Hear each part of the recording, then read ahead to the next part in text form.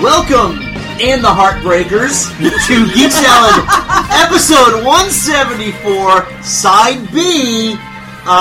We didn't start the bad dance. Sorry. We're continuing from last week's Joe off episode. I know, that was the point. Get busted.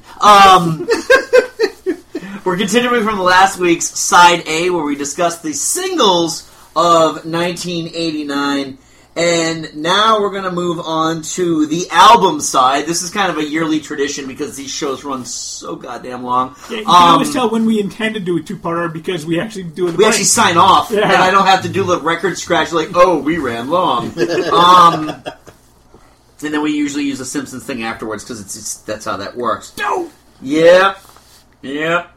Alright, so we're on to albums now. So anybody who wants to start off with one of your 5 favorite albums released in 1989?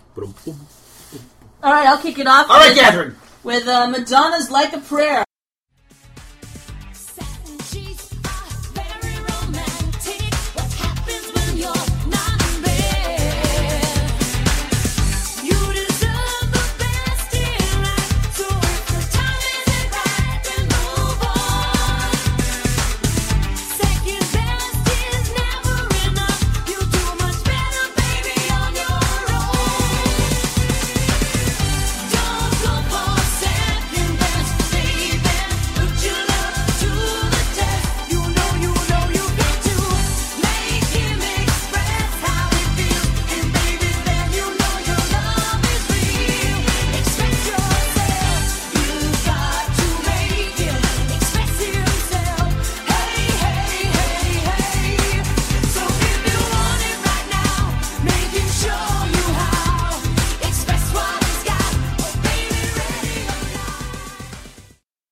Excellent. Now we alluded to this on the last installment of the episode. Go ahead. Alright, so I listened to this because I do still own the CD, which I bought, oh goodness knows, in college, I think. So, Like a Prayer, we discussed a bit at length before. Express Yourself, we were kind of brief about.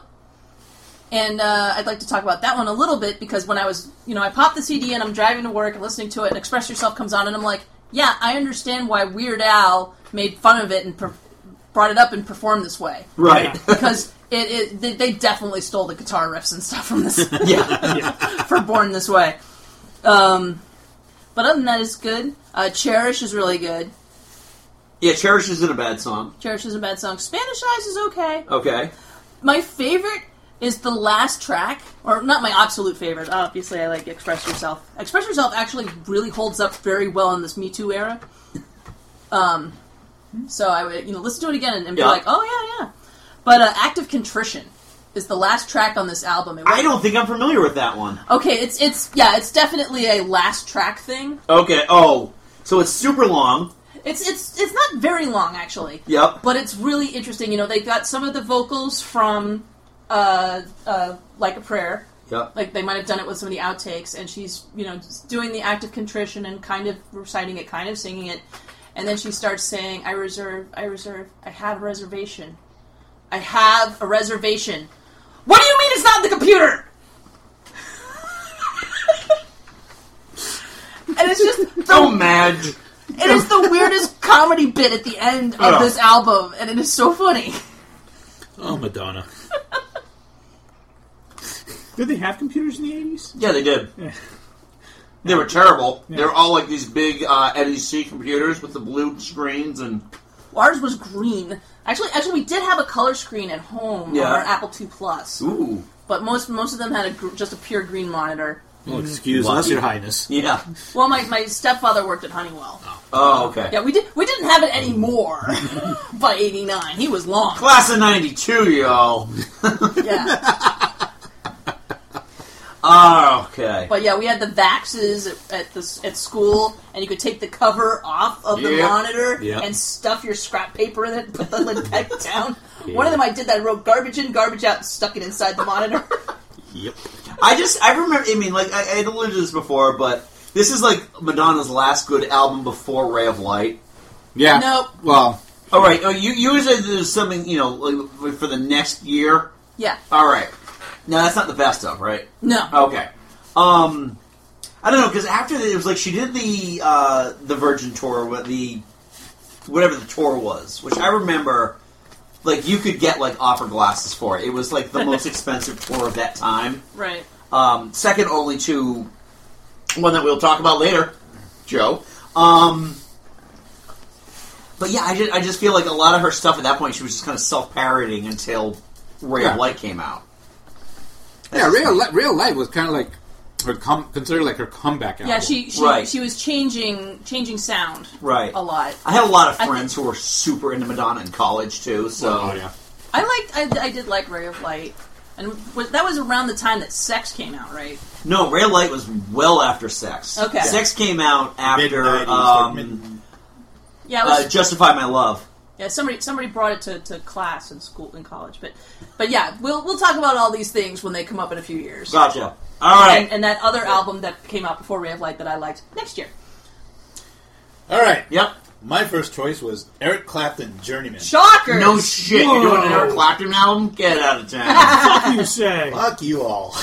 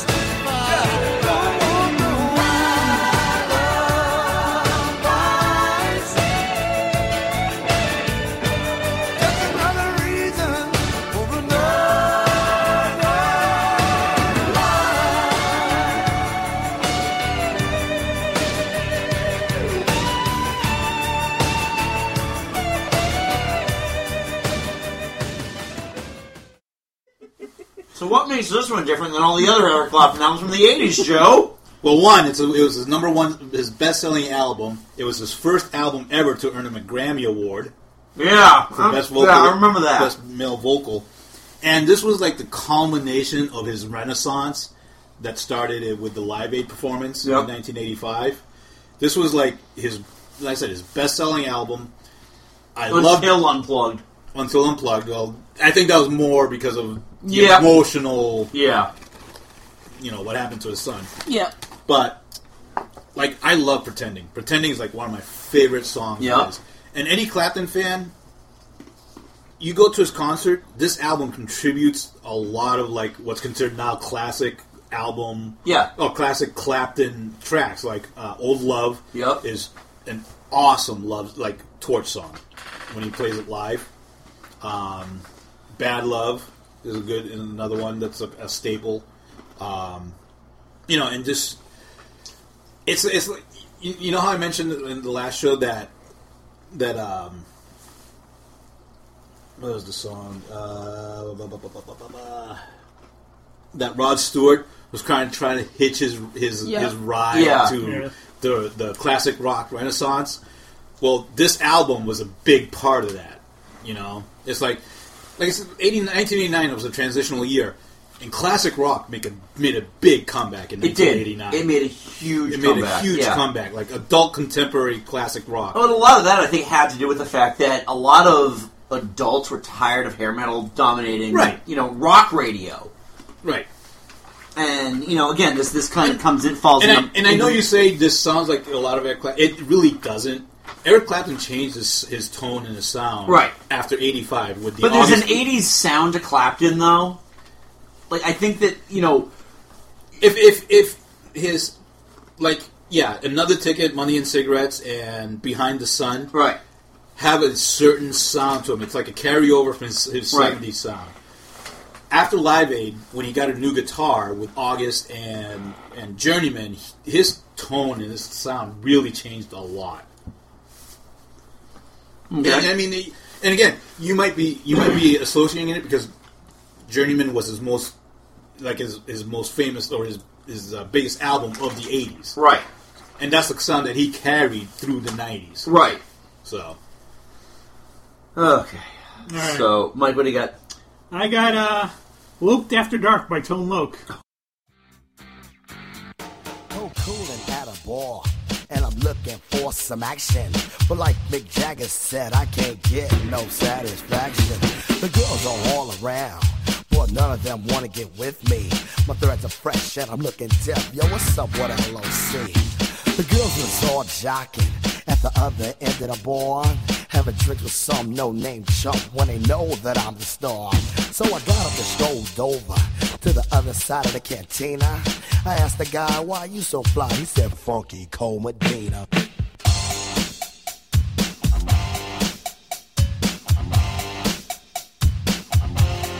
Funky Cole Medina.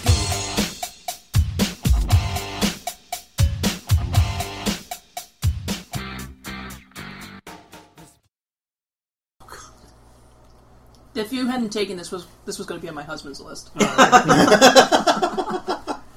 Loped After Dark with his 2 hits. Yeah, well, 3, technically. What is a 3rd hit? I Got It Going On.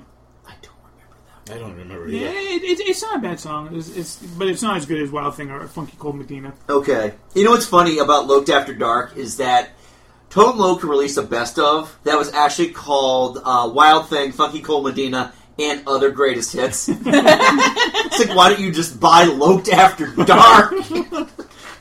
But I mean, it's like the Color Me Bad best dude, of. This guy's got the best bass voice since Barry White.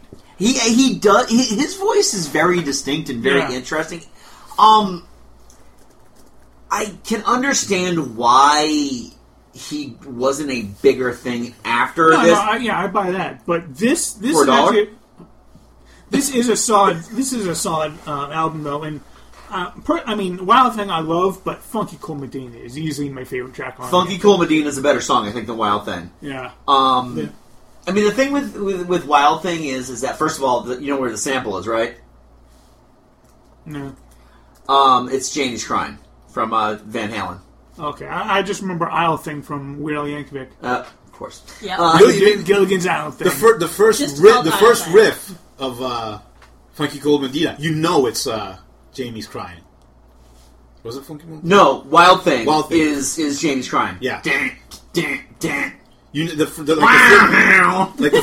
first 4 bars, you knew it right away. Oh, this is Jamie's Crying. The thing also about Wild Thing is that it was, I think, per capita, the most quoted song in my... No, it wasn't the most quoted song. It was the most distinctive senior quote in my high school yearbook. Because somebody actually used that. I will go name redacted here. His senior quote, words of wisdom to leave for the ages, is that's what happens when bodies start slapping by doing the wild thing. Oh, good God, no. Yes. He was on the football team. I know exactly who you're talking about. I have the yearbook, yes. So I have that yearbook too, and I know exactly who you're talking about. Yep, that's words of wisdom. Pearls of wisdom! Yeah, I have no idea who you're talking about. I'm sorry to hijack the Loped After Dark. Go ahead, Mike. That was pretty much all I had to say. Well, you know what? No, but kind of Tone Loc kind of brought hip hop and rap into the mainstream just because it was so controversial. The album was so controversial. Yeah, but the songs caught on though. No, you're right. No, it's when you have white boys in acting. Yeah. Right. I mean, I am whiter than white, and I'm not a big rap fan, but I do like this album a lot. Yeah, and this was very accessible. And that's the thing with, I think, late 80s rap, is that it was incredibly accessible to suburban white kids. Yeah. And then, they met their Antichrist and Vanilla Ice a year later, but, that's a tale for another time. This is also year that Paul's Boutique came out from Beastie Boys. That's true. That's right. God, you forget how good of an album that is, and none of us put it in there, did we? Because it was on my husband's list. Oh. Okay, well, let's just talk quickly about that, because this show will also go long. Yep. Yeah, Paul's Boutique is a very interesting album, because all of my knowledge about the Beastie Boys at that point was, you gotta fight for your right to party. Right. So essentially, they were the metal rap band. Yeah, and a lot of their good, the stuff that I generally know is mostly on the License to Ill album. Right. But there is some good stuff on this album. Yeah. What's the big hit from this one, or the big single? Let me look it up. All right. Go ahead and do I'll that. Get back to you. Why don't you do that? I'm going to read off some of Steve's album choice here, because one of them ties into mine. Where the hell did it go? Okay. Steve writes, I love Rush beyond words. Meeting Geddy Lee and Alex Lifeson is one of the best days of my life. But Presto is still in my probably never going to listen to these again CD wallet. How could you not like Presto? I don't know. Presto was a return to form, but it wasn't a great... It was a watershed for Rush, because they're like, you know what? Maybe we should stop with the synthesizers for a bit. Yes! I remember them talking about that, too, when they Beyond the Lighted Stage documentary. Oh, really? It's like, we had to go back to something like... Neil Peart actually went to, back to drum school. And was like, I'm going to do something different this time. Did you find it? Eggman was one of the big ones after that. And Hey Ladies. Hey Ladies! Get funky. Cowbell, cowbell, cowbell. Hey Ladies! It's Awesome. fun. High Plains Drifter's also good. Who knew three Jewish guys were going to be like the biggest, the most influential rap bands of all time? Music industry is so racist. Alright, so Steve also brings up one that ties into one of my picks here. Okay, Running Down a Dream is the only song on my road trip, workout, and crying while drunk and regretting my life decisions playlist. That came from the album Full Moon Fever by Tom Petty, which, yes, is a solo album.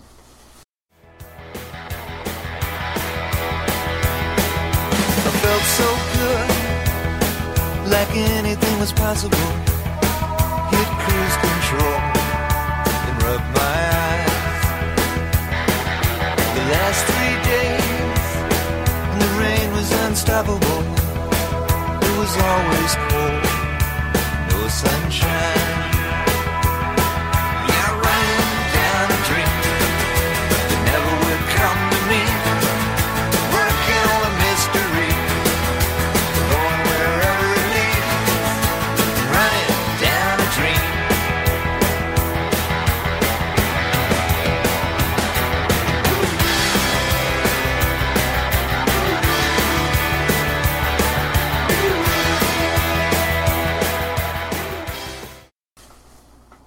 It's actually Tom Petty. It's not Tom Petty and the Heartbreakers. Really? Yeah, this was during the Traveling Wilbury days. I like Traveling And he picked his friends well. Yes, this is he produced did. by Jeff Lynne. Oh. So you know it's good.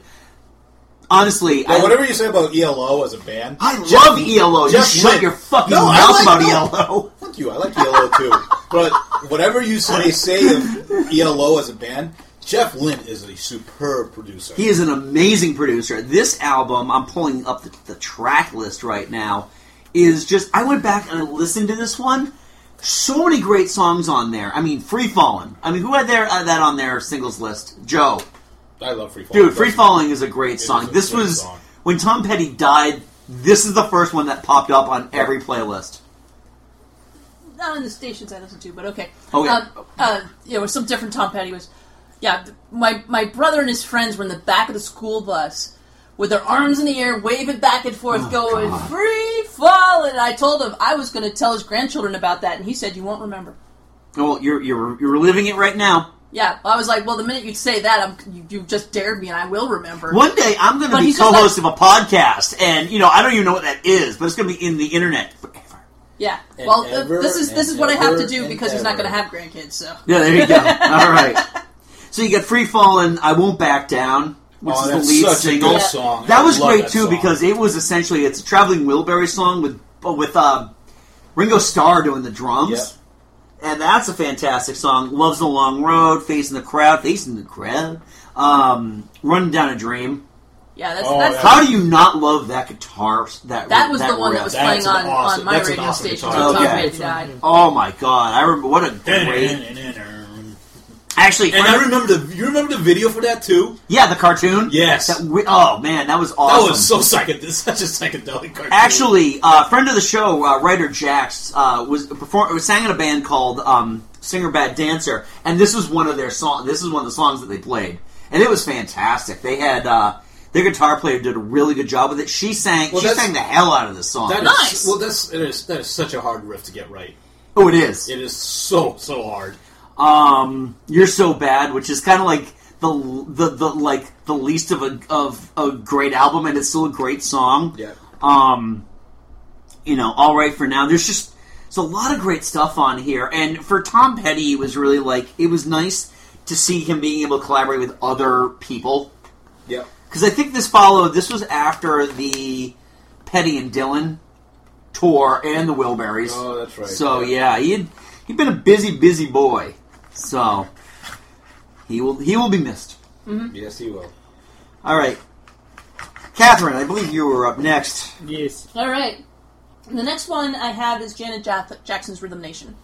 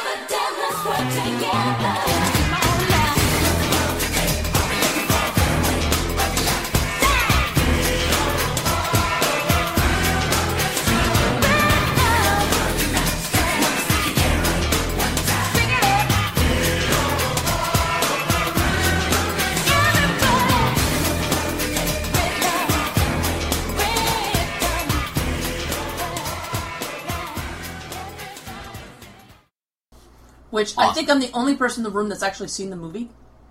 You probably have. Was it that long form video?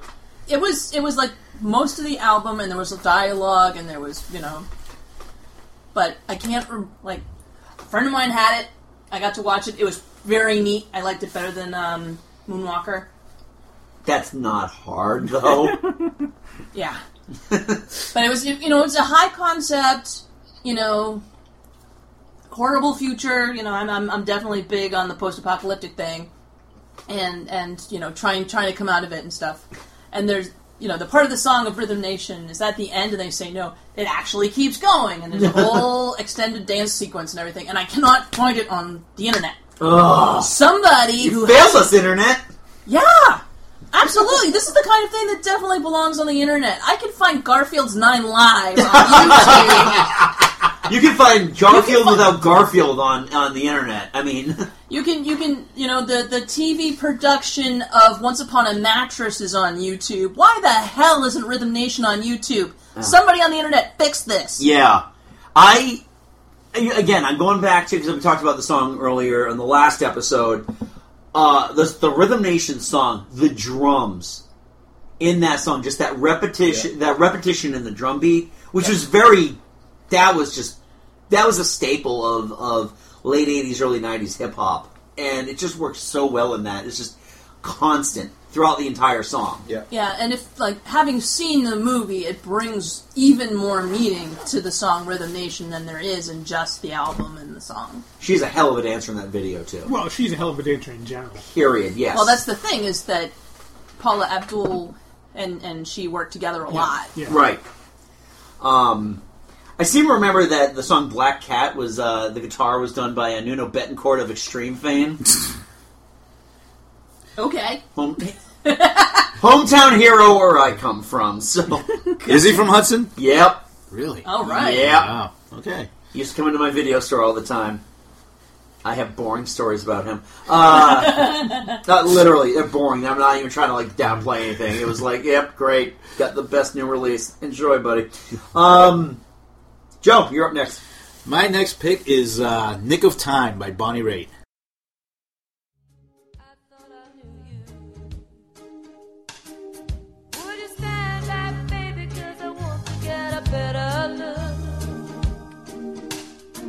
The big man who couldn't handle a little bit of love you took. Hey, hey, have a heart. Hey, have a heart. You don't love me, why don't you let me go? Have a heart, please. Oh, don't you have a heart? Little by little you fade while I fall apart. Oh, darling, I love you so. I told you yes, and then you told me no. Not a bad album. I believe this was album of the year. It was album of the year. It won several Grammy Awards for that year. There was it won 3 Grammy Awards. Topped the Billboard 200. I mean, it's a best-selling album. Right. And again, it's part of that adult contemporary classic rock renaissance. Yep. You know? Yep. And at the time, you know, after listening to like Clapton and stuff like that, I was like searching out for other guitar heroes. Right. You know, and she was this is her private dancer, essentially. Yes. This is her peak. This is her peak. This is her. This was her getting off of booze. Yes. And putting out this album.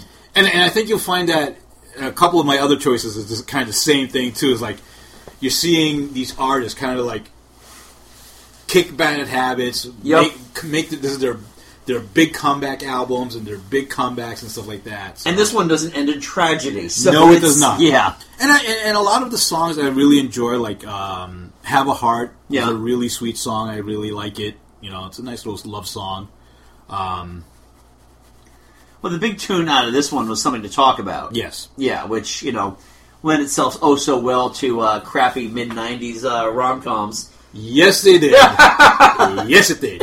Starring Kara Sedgwicks. Oh, God. Oh, boy. Yep. I've never owned this album, but I've never, I would never change the channel if it came out. This is a fine song. It's you won't throw it out of bed of albums. Right. Yeah. Mike, you're up. Yep. We're going from rap to country. Oh, yes, 1989, when country music was unleashed on an unsuspecting boy, and he didn't realize that 30 years later he'd have to explain himself. Yep. Yep. And we're going to start off with the debut album of the guy that really got me into country music, Garth Brooks. All the world was right. How could I have known that you'd ever say goodbye? And now I'm glad I didn't know the way it all would end, the way it all would go. Our lives are better left to chance. I could have missed the pain, but I'd have had to miss the dance.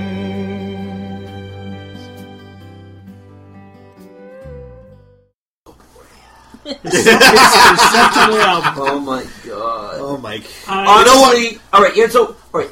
I have never listened to a single song on this album, so I'm going to reserve all judgment. I will say my familiarity with Garth Brooks came in 91. 91, freshman year of college. Yes. So, and at that point, you and I were in college at the same time. No, so. because you're I'm a year older. I took a year off. Oh, so yeah. I may as well be a year younger. 91, 92 when Low Places. Yep. All right, Mike, go ahead. I went to a military school. Low Places was one of the songs that kind of cemented Garth Brooks' legacy.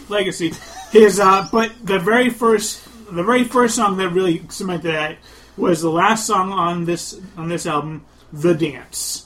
Okay. This is a fantastic. It's a very slow song, but it's basically about since it's country, there's a story behind every song, right?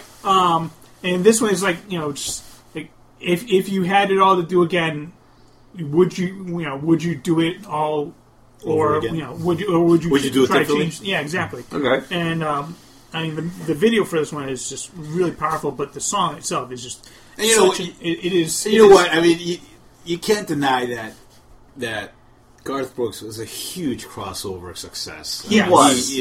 Garth Brooks, I think, innovated it's country music, which essentially is rock with a fiddle. Yeah. It's why I got into country is because he bridged the gap for me. Like straight up country, I'm not a big fan. Like bluegrass, I'm not a fan of. But this stuff, this is like it's country, but it's country with like a pop rock sensibility. Yeah, it's rock country. Yes, and that's and really, it kind of set the path for a lot of similar acts to follow. Like I don't know any lots. country. Yeah. Lots, just lots of country. WCL. WVBF got turned into WCL around this time. Yeah, I mean, it wasn't until long after that you started seeing pickup trucks with Confederate flags in Massachusetts, of all places. After Garth God! Then don't let me tell you about the dude in front of the gun shop in Leominster, Massachusetts, wearing a Confederate hoodie. Yeah. But thank you, Garth. Don't blame him for this. All right. There are really 3 songs off this one that I. There were really 4 songs, but the 3 that. The 3 that I really got is like If Tomorrow Never Comes. Yeah. Much Too Young to Feel This Damn Old. And The Dance. Okay. But The Dance is easily his best song off this album. Okay. Because I went to a southern college. Well, that's your own fault. Well, it's a long story. It's a long, I went to school. It's not the fun story that we're waiting for. You know what? I went to school in Vermont, which is kind of like Alabama. Okay, you're going to wait at least 2 more albums for that one. So, all right. So I'm up next. Yes, you are. All right. I struggled for one of these slots, and it was like I had one, and then Catherine was like, "Hey, can I take that one?" And I was like, "Sure." I have an honorable mention. So, and I'm going to kind of cheat here, but I'm going to go the same type of cheating that Joe did last year with, like, all of his B-sides live albums and best-ofs that he picked last year. Hey! 88 wasn't a good year for me, alright? Okay, so I'm going with Depeche Mode 101, which is a double live album.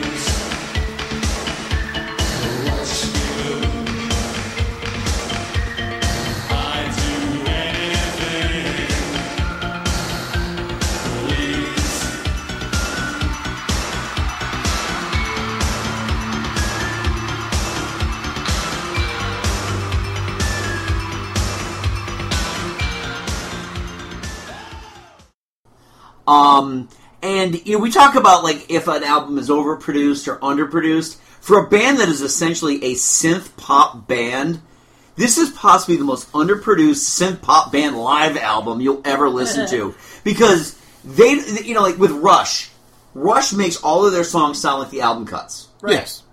Depeche Mode doesn't. You can tell you're listening to a live version that's more than just listening to the crowd in the background. Mm-hmm. They do a really good job of kind of deviating away from the album version of it just to give it a little something special.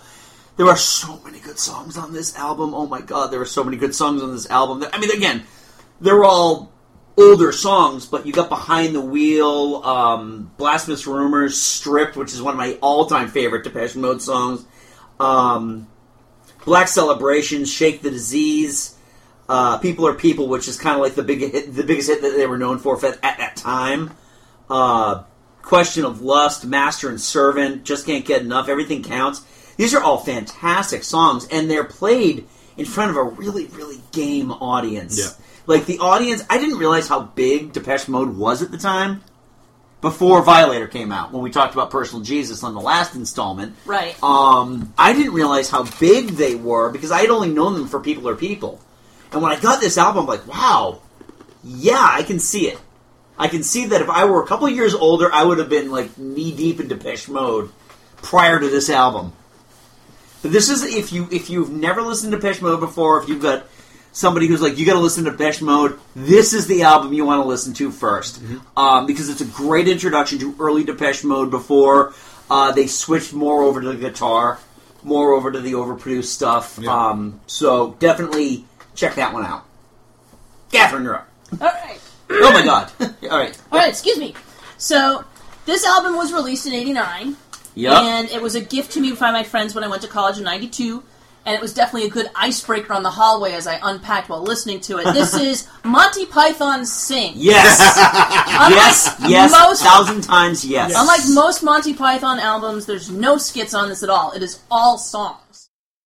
1, 2, 3, 4.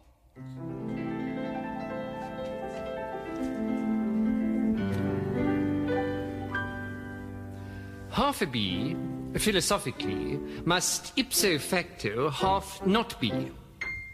But half the bee has got to be vis-a-vis its entity. Do you see? But can a bee be said to be, or not to be, an entire bee, when half the bee is not a bee, due to some ancient injury? Singing. La-dee-dee, 1, 2, 3, Eric the half a bee. A, B, C, D, E, F, G, Eric the half a bee. Is this a wretched demi-bee, half asleep upon my knee? Some freak from a menagerie? No, it's Eric the half a bee. I love this album. Yes, I do. Oh my god, there are so many great songs on this album. Yeah, I was listening to this on the way over, and Eric the Half-a-Bee came on just as I was getting here. I just bought this album last week, actually. Well, digital, anyway. We've had this album for years. This is the copy that I was given in college. I still really? have it. So this is your original? Wow. This is my... I was digging around looking for things that I had on my shelf from 89. And I also want to point out, too, just speaking of Monty Python, an album's released in 89. The final ripoff was released in 89. Yes. Okay. Yes. And that's the Skits album. Yep. And that one's phenomenal. Yeah. I've always got a soft spot for the Money song. Oh, yeah. And the Accountancy Shanty is right after that one on the album. The Medical Love Song is one of my favorite because it gets so gross. Well, you know what? I always lose my mind when I hear the term snail tracks. But just because I'm such as a venereal disease. But just because I'm such an immature twit. Yeah. Sit on my face is my like. Oh yeah. You know. I can't help it. It's just like sit on my face and tell me. Oliver Cromwell is such a weird song. I love. Oh come on. That's good. Every time we when we went to London, every time we saw a picture of Charles I, the most interesting thing about Charles I.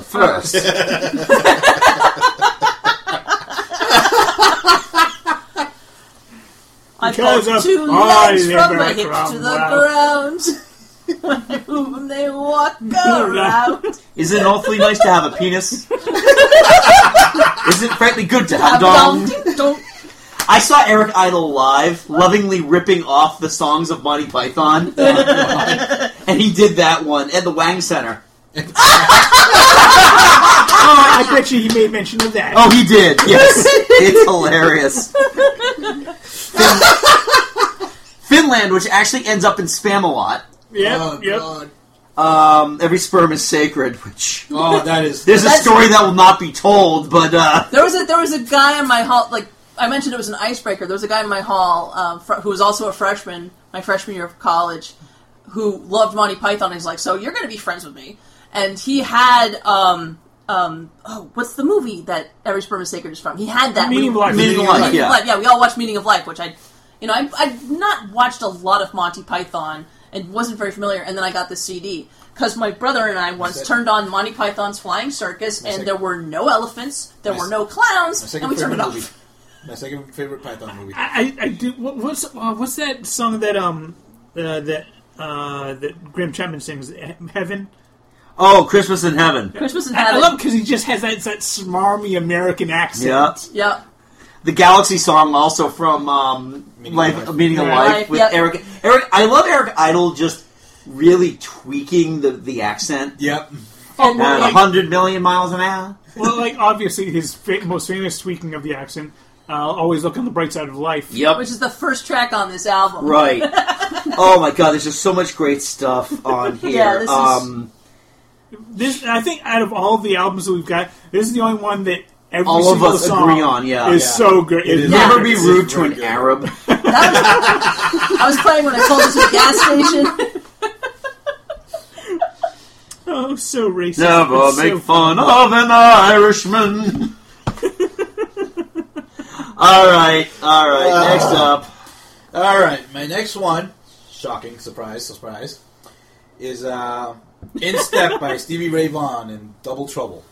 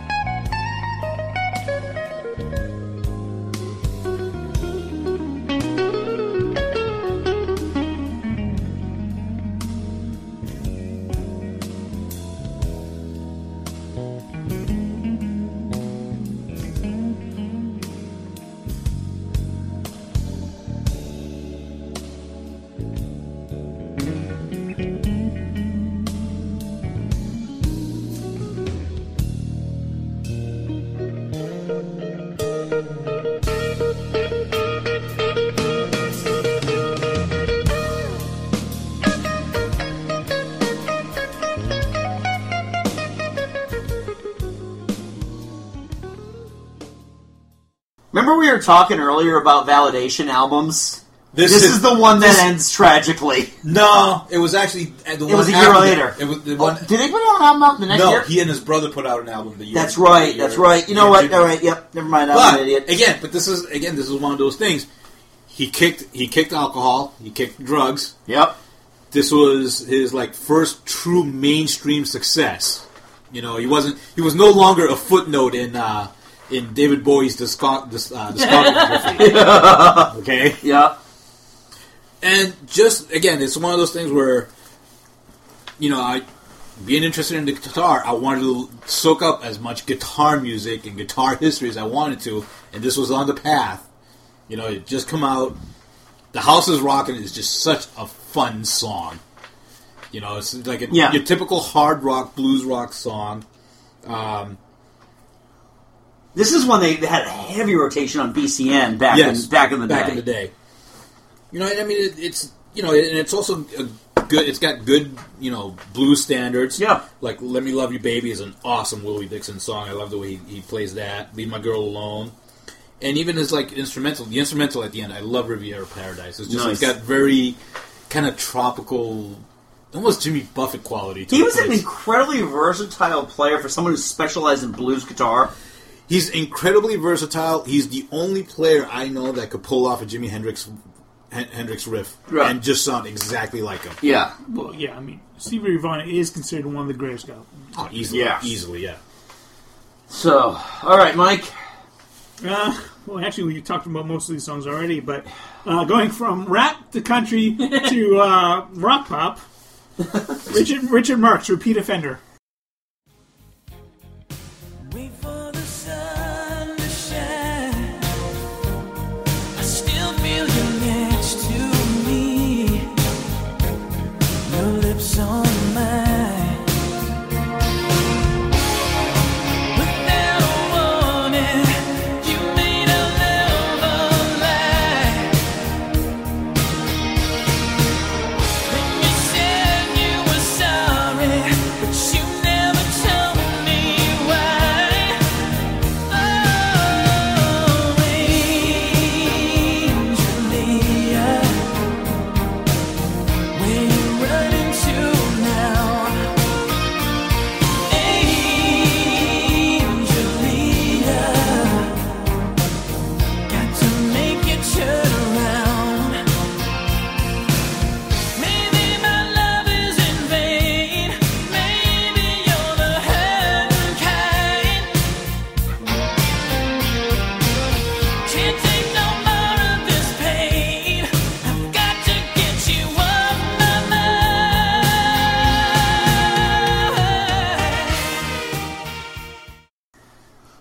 What songs haven't we talked about, Mike? No, right here. Half this fucking album went on to chart at number 1. So Angelia. okay, That's not a bad song. Nothing You Can Do About It, also a good song. Children of the Night, it's alright. Not bad. Yeah. But, honestly, most of the songs, most Right. of the really popular songs I mean, are the great thing with songs. Richard Marx is that for as kind of cheesy as he's considered being, Yeah. like not to the level of Kenny G cheesy. Yeah. I got to admit, I don't actually have a problem with any of his music. I don't think I had a problem with his music back when I was a cynical asshole in college. I mean, you may say his songs are like kind of schmaltzy and like soft, whatever, but Yeah. they're still good songs. And he's a good, he's got a good vocal range. He's good. But he was a songwriter before he was a singer. Yeah. So I think he's done a good job with that. Yeah. All right.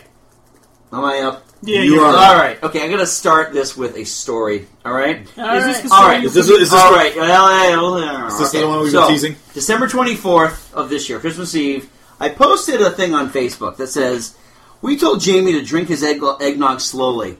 He's downing it like he's marrying Ravenwood at closing time in Nepal." Steve Day responds back to that saying, "This is the most you thing you have ever said." Wrong! This is the most me thing I have ever said. Or will ever say. I lost my virginity listening to The Cure's Disintegration. You did not.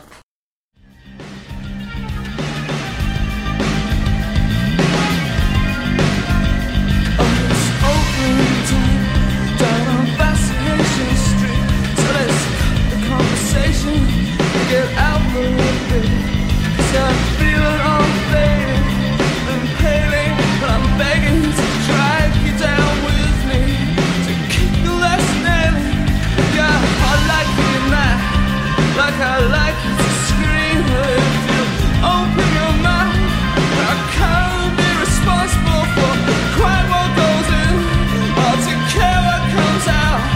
So just pull on your hair, just pull on your power, and let's move to the beat like we know that it's over. You sip going under, sip over my shoulder. So just pull on your face, just pull on your beer, and let's hit opening time down a Fascination Street.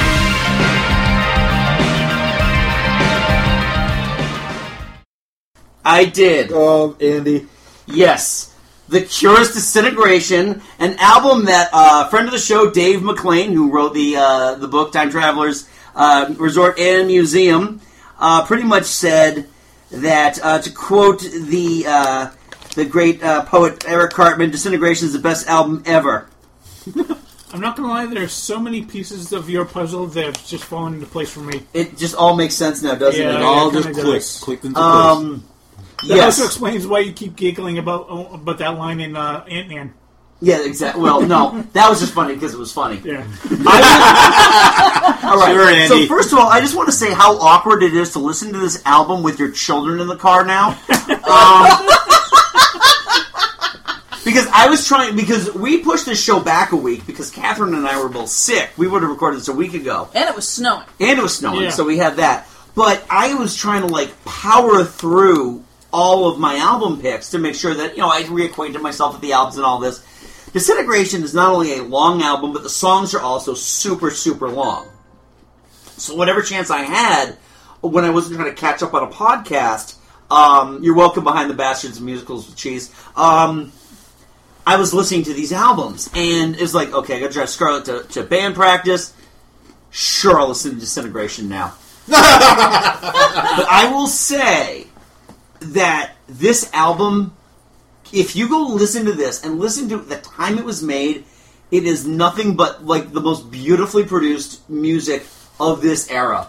It's very, very rich and very, very lavish. And as someone who, as a fan of bass guitar, very bass heavy, like that. Just the pick against the strings type of bass. Yeah, no, obviously not. Now we've established that already, Joe. No, but the pick sliding against the with that thing, and it's not a guitar heavy album; it's a bass heavy album, which is rare for rock up until the '90s when Ned's Atomic Dustman had two bass players. Yeah, that's a deep cut. That was wicked deep. Go ahead, you're dying to say it. Oh, the fact that we were... I can't remember what rehearsal we were leaving, but your girlfriend that you took to prom. That was Stephanie Frawley. She was in my class. Right. We were done with shows, by the way, so if it wasn't her, it was someone else. But go ahead. Well, but she was tagging along or something. She made a comment about the fact that you would crank the heat in your car when the the engine hadn't warmed up yet, because that way you could warm her up later. That is totally not something I would have said, actually. No, that's what she said. Wow, she's a fucking liar then. Either that or she was trying to be funny. She may have been. Yeah, no, that is I mean, I'm not saying that to defend myself. I totally didn't say anything like that. And she doesn't listen to the show, so I don't feel like bleeping her name out.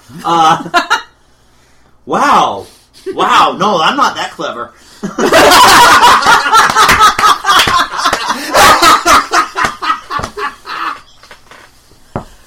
If I'm proven untrue, I'll totally retract, but still, that's... Wow.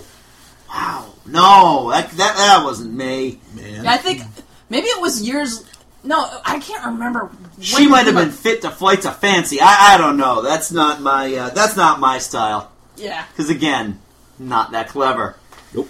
Well, we later had a foreign exchange student whose first name was Andrews. She's like, it's close enough to Andrews. I'll track more.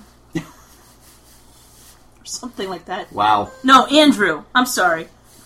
Okay. All right. Who's up next? I'm getting my high school friends confused. It's okay. It's late. Sorry, I don't know any of them, so it's fine. You don't know these two guys? Vaguely. You might deny her existence after that. Oh, God, the Catherine? past. Yep. All right. Actually, yeah, Catherine, it's up. You're up. All right. So, I'm also genre jumping like crazy. I wouldn't actually learn about this album for a couple more years after it came out. I was blown away by the year this album was released. Yeah, but this was very formative in my life when I learned about this in my senior year of high school. 9 Inch Nails' Pretty Hate Machine.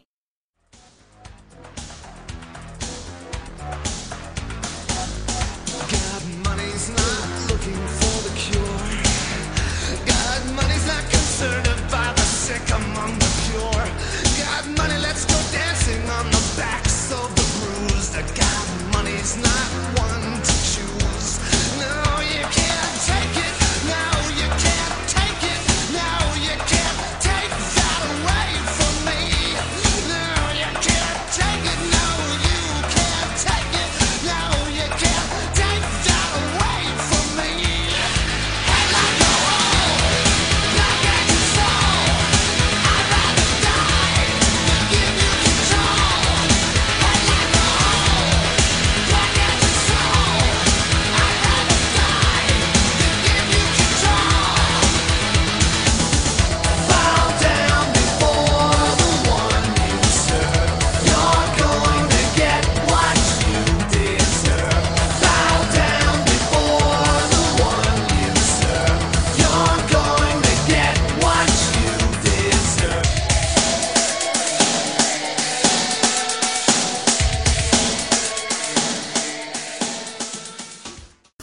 album is fantastic. Oh, yeah. I love every track on this album. I wore this thing out. Like, someone loaned me the CD so we could put it onto a cassette. I wore the cassette out. Yep. Oh my god, I love this album so much. And I didn't even realize it came out in 89, because I remember it being big in 91 when I was in college. Yeah, that was when I learned about it. It's one of those things you don't realize how old some of these... I think like when you think like Red Hot Chili Peppers, I only know Red Hot Chili Peppers from the 90s. Right, exactly. You forgot Mother's Milk came out, I think, this year, actually. Right, exactly. The same thing with Nine Inch Nails. Well, I'm always when we're looking for albums, I'm searching for albums that I actually know from the year. Well, I'll be much better in the years coming up, but I was like, yes, I have this one! I really, truly love... This was one of the first ones I, rebought on CD when I got a CD player. Mm-hmm. And it's funny, too, because I fashioned... I kind of thought of myself as being a big Nine Inch Nails fan, and all their other stuff is kind of dog shit compared to this album. This album does stand out, and it was Trent Reznor upset with his one ex-girlfriend. This is the whole album. Well, it's all him. Yeah. This is all him doing the album. Yeah, when he toured, he had to get other musicians, but he does everything. Right. And that's pretty normal. I like his other, I actually saw these guys live on the first Lollapalooza tour. Oh, nice. And, with Trent and his backing band, which included, the brother of Robert Patrick, which is, whenever you see promotional stills from T2, Robert Patrick's wearing Nine Inch Nails shirts. Because his brother was a guitar player for them. Nice. He was in the band. I don't know if he was exactly the guitar player. I mean, and this is just 10 fantastic songs. Yeah. I'm actually looking at the remastered version right now with Get Down, Make Love is one of the songs on there. But I think Ring Finger is actually technically the last one on there. Something I Can Never Have. Yeah. That is gorgeous. So good. Such haunting piano in that. Yep. Sanctified. I mean, Kinda I Want To is probably the worst song on this entire album. And it's still good. Yeah, and it feels like a dance song. Yeah. But not like go in the basement club and, go push your emotions away. Yeah. Yeah. Mike's looking at us I don't know what you're talking about. I've never heard this album before in my life. Head Like a Hole. It's dark as your soul. I'd rather die than give you control. Bow down before the one you serve. You're going to get what you deserve. This is the album to listen to when you've had a terrible breakup. Bad. Oh god, this was my 1998, 1999. There may be a video floating around Facebook of me and my college friend Tony Bellacco lip syncing to this song on like one of those video make your own video thing. Oh god. I know it's there somewhere. I know we posted it. I will find it. And delete it. I probably won't delete it. I mean, I don't get embarrassed that easy. So you guys are aware. Right. Go ahead, Joe. You're up next. All right, my next one. I'm not really doing a lot of general hopping here, but the Steel Wheels by the Rolling Stones.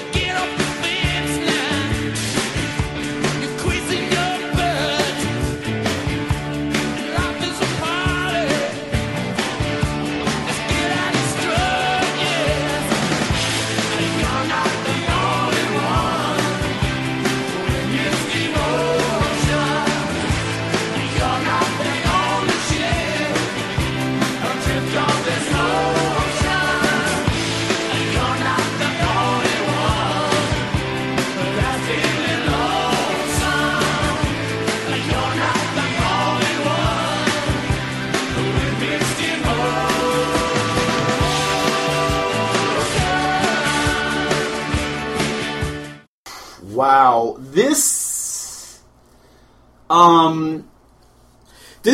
album is known more for the tour, than the actual album. I mean, the album itself isn't bad, but the tour was such a big deal because it was their first road tour since I believe '81. Yes, you're right. You're absolutely right about that. And it was like the hardest ticket in the entire concert, world. What's the Rolling Stones? You didn't know how much longer they were going to be around. Well, no, Actually, I think this was the last album that Bill Wyman performed on. Yes. Well, no, a lot of it was after Dirty Work came out, there really was a concern that the Stones were going to break up because Mick and Keith fucking hated each other. Hated each other to the bones. I mean, they were like just at each other's throat. But part of what made Steel Wheels a success was that tension. It was like a return to like classic Stones. Yeah. Where Keith and Mick were trying to one-up each other. Right. And that's when the solo albums came out. Yeah. And... Well, Keith's solo album was so much more successful than Mick's. Mick's solo album got panned totally by the critics. Yeah, and Keith was actually excellent. I actually got that album. So it was one of those things where Mick kind of like, well, can we do it one more time type of thing, because he didn't want to get overshadowed by Keith. Right. And why would you? Well, yeah, and again, it's all part of the renaissance of classic rock, What were some of the songs on that album I really love? Mixed Emotions is a Mixed great Emotion, song. Between a Rock and a Hard Place. Almost See You Smile. I love that That's song. actually a That good ended song. up on a lot of girls' mixtapes back in college. Yes, it did. So many mixtapes. So, yeah. Mike? Yeah, you're up next. Okay.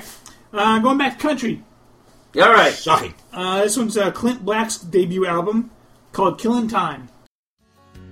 And the way it might have been without you here, I don't know if words for me can still upset you, but I've just gotta make this memory stand clear. I know I'm leaving here a better man, knowing you this way. Things I couldn't do before, now I think I can.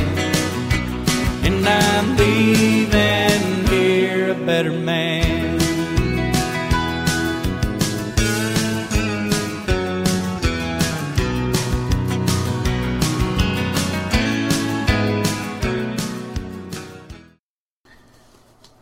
Okay. Clint Black, he's much more more straight country than He's more Garth Brooks, he's but- more a traditional country artist. But it's still got that kind of rock pop feel to it. He's got like a Better Man, Nobody's Home. The two really big ones from this one are probably Walking Away and Killing Time. Mm-hmm. Probably between the two, I prefer Walking Away. I like some of his later albums a little bit more. Yeah. I really like Clint Black in general, but this is certainly not a bad album for him to kick off with. Yeah, no, is this his debut album? I believe so. Yes, it's Okay. It is, yes. All right. Yeah, I think based on your comparison of country music, he is definitely more twang country than Garth Brooks is. Yeah. Although he actually makes a cameo appearance in Maverick. Yes, he does. That's right. I believe he gets caught cheating on their riverboat and gets thrown overboard. But I'm not an actor, I'm a singer! All right. Am I up next? Yes, you are. Okay. So, next one, surprise, surprise. I talked about one of their albums last year. Going to go back to the well on this. Doolittle by the Pixies.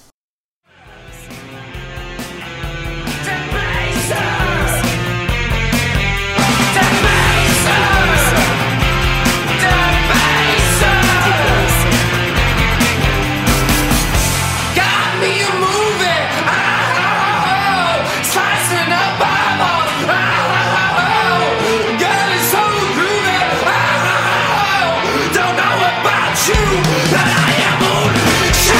I can lose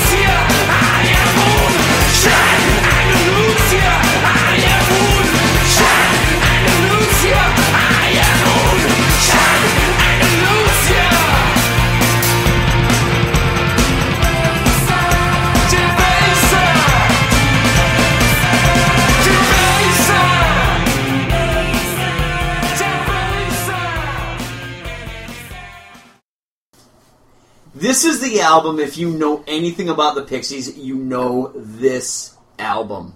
This was the one that actually introduced me to the Pixies because this had the Debaser is like the big bass line song. Do do do do do do do do do do do, and everybody knows that. Everyone learns how to play that bass line at some point. I don't. Except for all of you guys. Okay. Anybody that learned to play bass. Anybody who learned how to play bass. We all learned how to play it. Awesome. But again, I mean, this is just that lo-fi alt-rock that I just adore. And this has got so many great songs on it. Monkey Gone to Heaven is... I was trying to pull up the title, the track list here. Monkey Gone to Heaven is just a fantastic song. It's about pollution, but just the imagery that they use. And like the lines about man is 5, God is 6, and the devil is 7. No. Man is 5, devil is 6, God is 7. Yeah. And then this Monkey Goes to Heaven. You have Debaser, Wave of Mutilation's a fantastic song. Here Comes Your Man was like their big MTV hit. But, again, it just combines that fantastic, like late 60s surf guitar in hard rock. It's definitely worth it. That's hard to pull off. It is hard to pull off. The album is like 35 minutes long.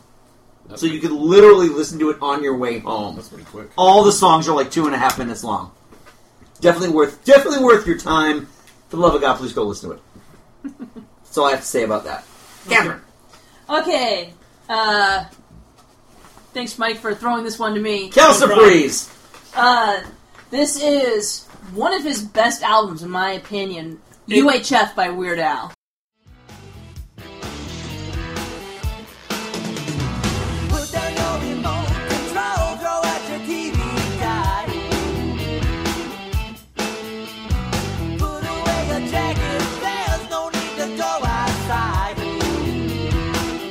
Don't you know that we control the horizontal? We control the vertical too. We gonna make a couch potato out of you. That's what we gonna do now. Don't change the channel. Don't touch that dial. We got it all on UHF. Kick off your sneakers. Stick around for a while.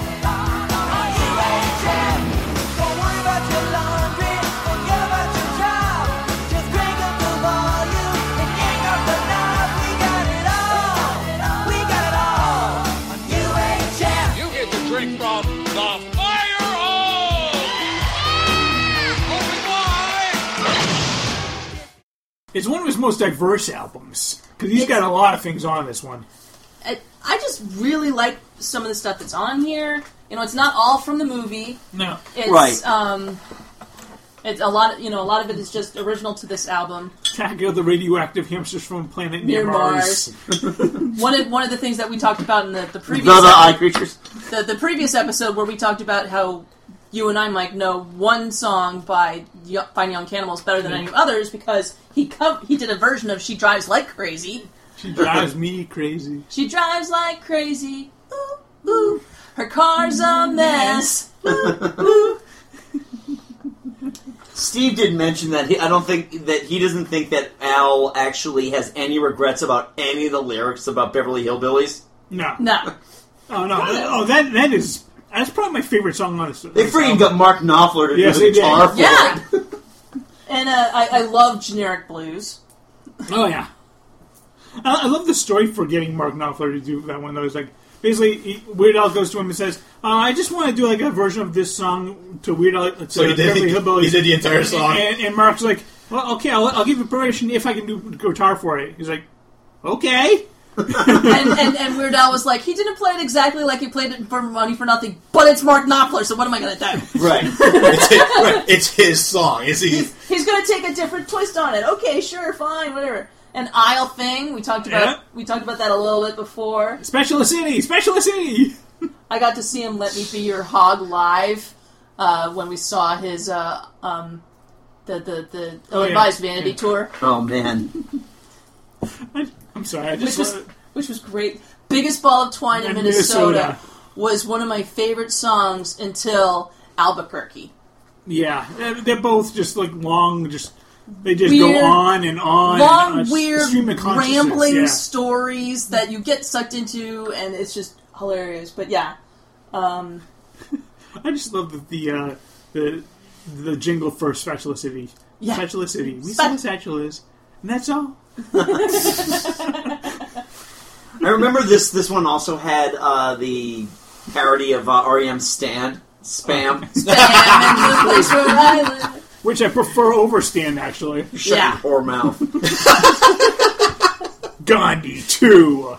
Oh, jeez. No more Mr. Passive Aggressive. No more Mrs. Passive Resistance. Yeah. Passive Aggressive is something totally different.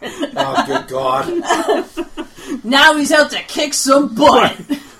I haven't watched this movie in forever, but we have our summer movie list to talk about later, so...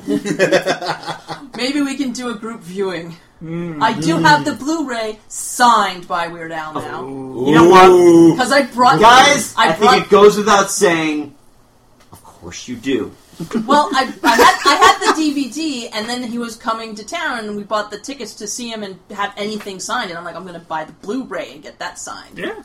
I did. As you would. And then Amazon delivered it and put it right in front of my garage door, and I back into my garage and ran over it. So I said, Amazon, send me a copy, and don't put it on my back, put it on the front stoop. Yeah. And they did, and so then I had an attached copy to have him sign. Excellent. All right, Joe. All right. Last one. So my last pick is... Phil Collins, But Seriously.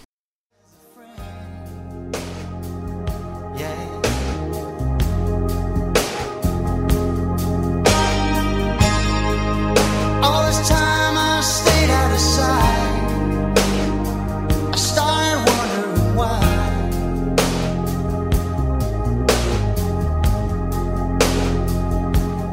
Now I wish it would rain down on me. Ooh, yes, I wish it would rain down on me now. Ooh, yes, I wish it would rain down on me. Ooh, yes, I wish it would rain on me. You said you didn't need me in your life. But seriously, Joe, is that really your last pick? Yes, that is my last one. Wait. And actually, the only reason I picked it is because I wish it would rain down. Is it But Seriously, or is it But Seriously? No, but it's you know actually what? But seriously, because there's 3 dots in front of it. There's 3 dots. Oh, okay. But no, this was actually his best-selling album up to that point, and I think it's really his best-selling album, period. It is, because this was like this is his last real stab at album relevance. Yes. Before, like he would have bigger songs. He would win Oscars with those songs, much to South Park fans' chagrin. But seriously, yeah, it's just tough because I like Phil Collins. I know this is like the music hipster heard me saying this. I like Phil Collins so much better when he was with Genesis.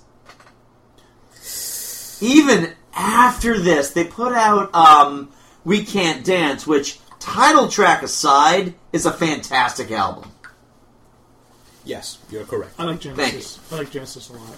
I love Genesis. Phil Collins, on the solo end, can range between being too earnest or too silly. Studio! All right there, Eric Cartman. Settle down. All right, so go ahead, Joe. Sorry, we're interrupting you in your moment of. All right, is that it? That was it. All right. No, but you know what? It's very much the definition of I had one more one to pick out. Then I got you 5, and that's all I need. Yeah, it wasn't Wikipedia trolling, okay? You expect me to remember all of this? Come on, I got 2 kids and I work 60 hours a week. And I'm keeping up a damn good Twitter game right now. I'll have you. You know. are. I will give you credit. In you Wago are right now. on fire on Twitter, man. Thank you, Retro Geeky Retro Nerds, for helping me out with that. You're the best. Our new followers. Our new followers are awesome. All right, Mike, go ahead. Yes. Jumping genre again to one that I'm sure everyone will be able to have something on say. Aerosmith, Pump. Jenny got a gun. Jenny got a gun. Dog day just begun. Everybody is on the run. Tell me now it's untrue. What did her daddy do? He jacked a little bitty baby. The man has got the big say. They say the spell that he was under, the lightning and the thunder knew that someone had to stop the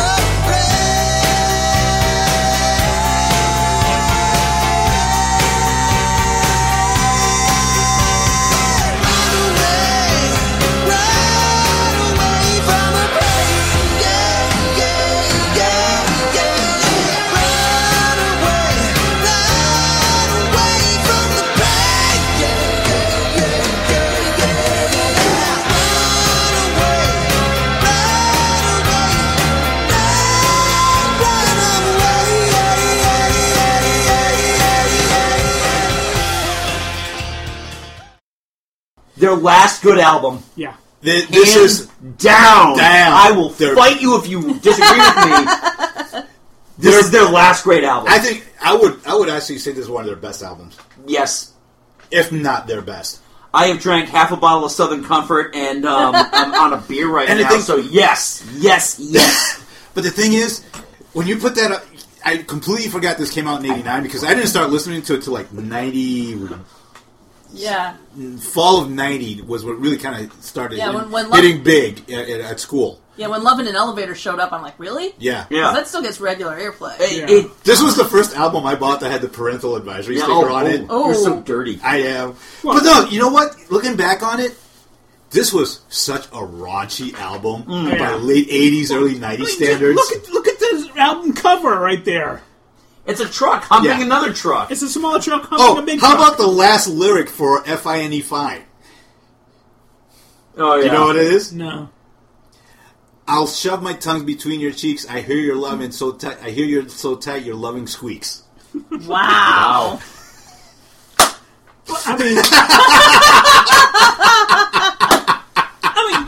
mean, and this is coming from a guy, Steven Tyler, not me, who pretty much forces 15-year-old live-in girlfriend to have an abortion. So, Love in an Elevator, living it up while we're going down. Yeah, it wasn't subtle, man. But it's a good song, the though. thing is, like, I always felt like Love in an Elevator is such a carryover from Permanent Vacation. Right, and the thing about Permanent Vacation is like they were trying to cash in on the heavy metal, hair metal kind of trend of the time, which was so not them. Well, it's interesting, too, because they got caught in between the boards, I think. It's like, Yeah. they aimed for one thing and hit something completely different, which was great because it was like, all right, well, this is where the oil is? Well, the Pump really was kind of a return to form for them. That hard, classic blues-based rock. But here's the thing, too, honestly, and, fight me if I'm wrong on this, Janie's Got a Gun, instrumentally, is the best song they've ever recorded. There's not a whole lot of instrumental in it, though. I mean, it's not so much that it's all of the when you think about the song, the way it's produced, just extract all of the lyrics, and just think about the music in that song. It's just the melody itself. It's very dense Yeah. for Aerosmith. Especially when you look at the songs that surround Janie's Got a Gun. Yeah. Like, the other side is like the complete...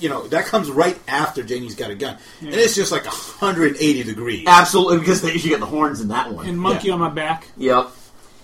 But, I mean, Janie's Got a Gun is a great song. This album. Yeah. It is...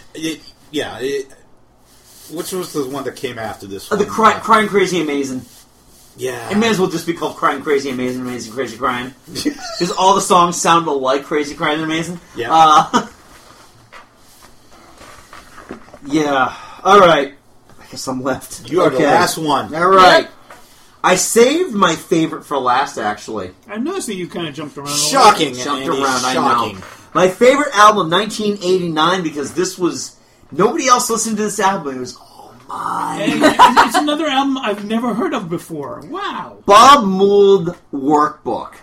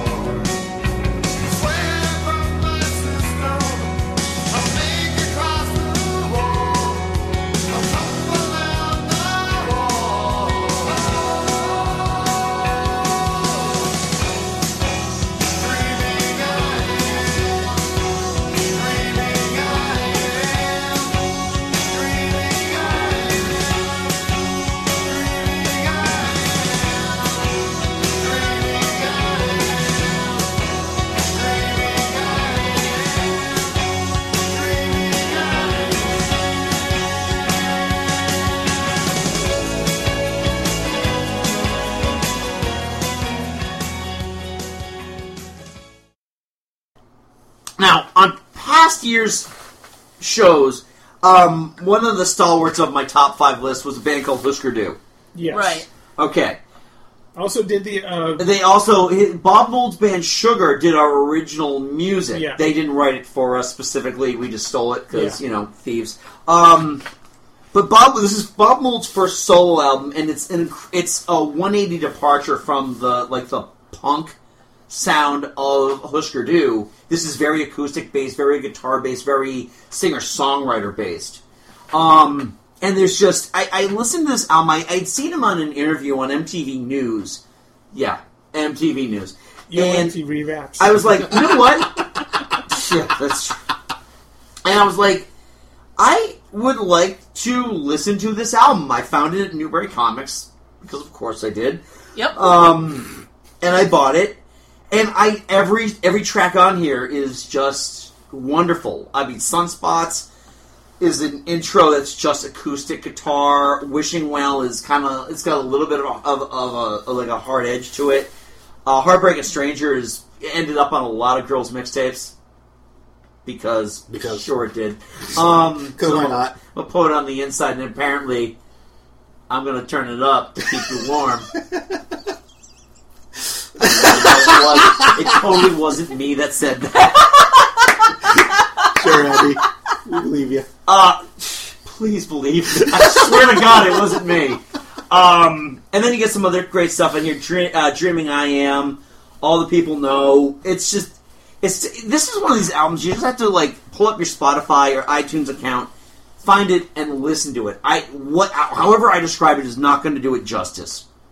It is, and especially Joe, you're a guitar fan. Yeah, I know this isn't very much a blues based. No, but I mean, thing. This is rock guitar, but it is a fantastic album. And then next year we talk about Black Sheets of Rain because that's going to make the list. Is more of a return to form with the harder edge of what Bob Mould was doing. Fantastic album. I tried in my haste to try to get people to listen to it. Nobody really listened to it in high school, so I was right. You were wrong. What can I say? You're still the only person who's heard of it, so good Yeah, exactly. So you guys all I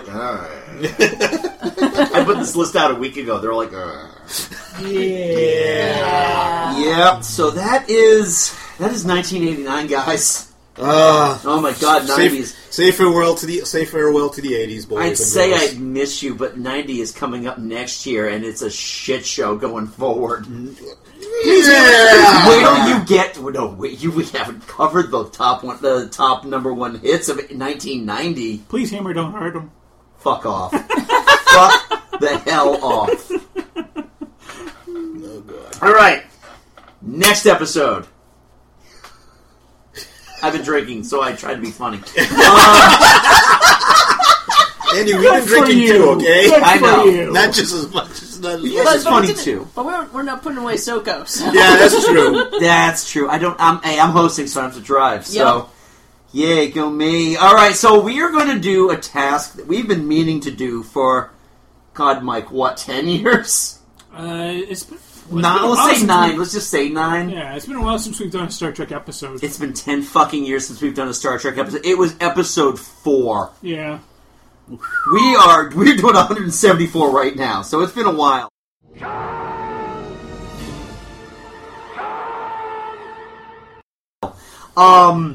So next episode, we are going to take all 14 theatrically released Star Trek movies and Galaxy Quest, because, let's be honest, it's a better Star Trek movie than most Star Trek movies, and we're going to rank them with your help.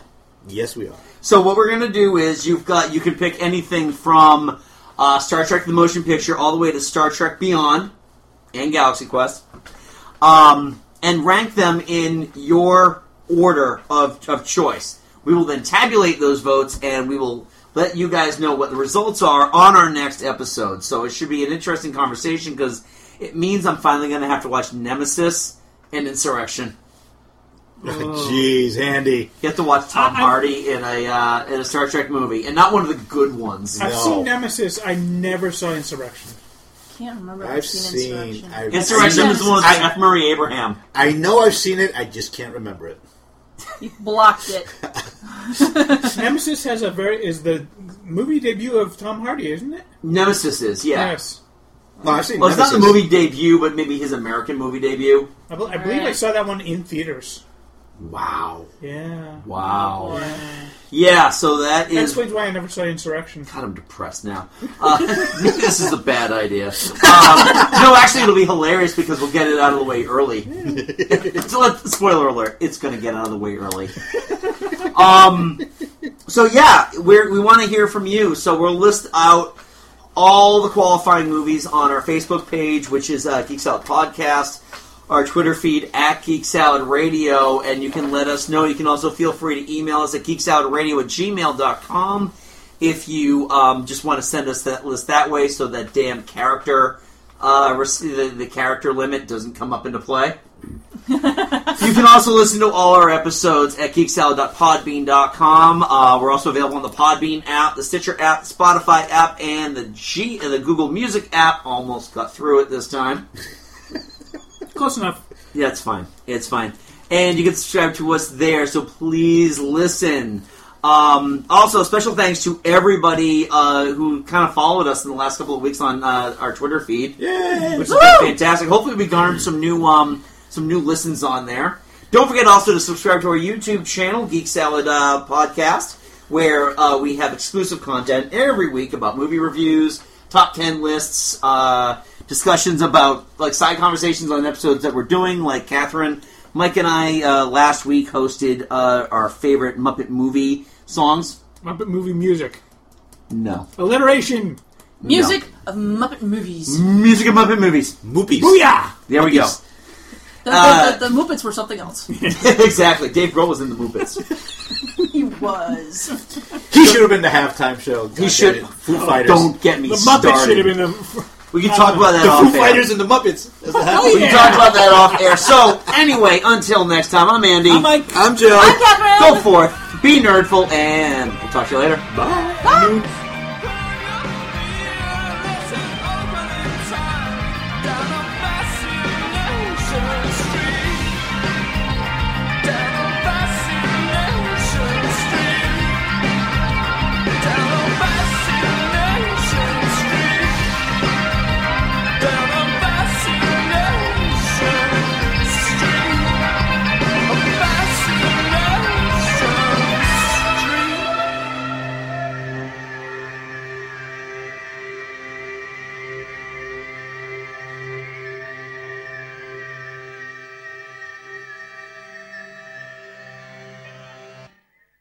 Yes, and I've learned something too. Robert Smith kicks ass.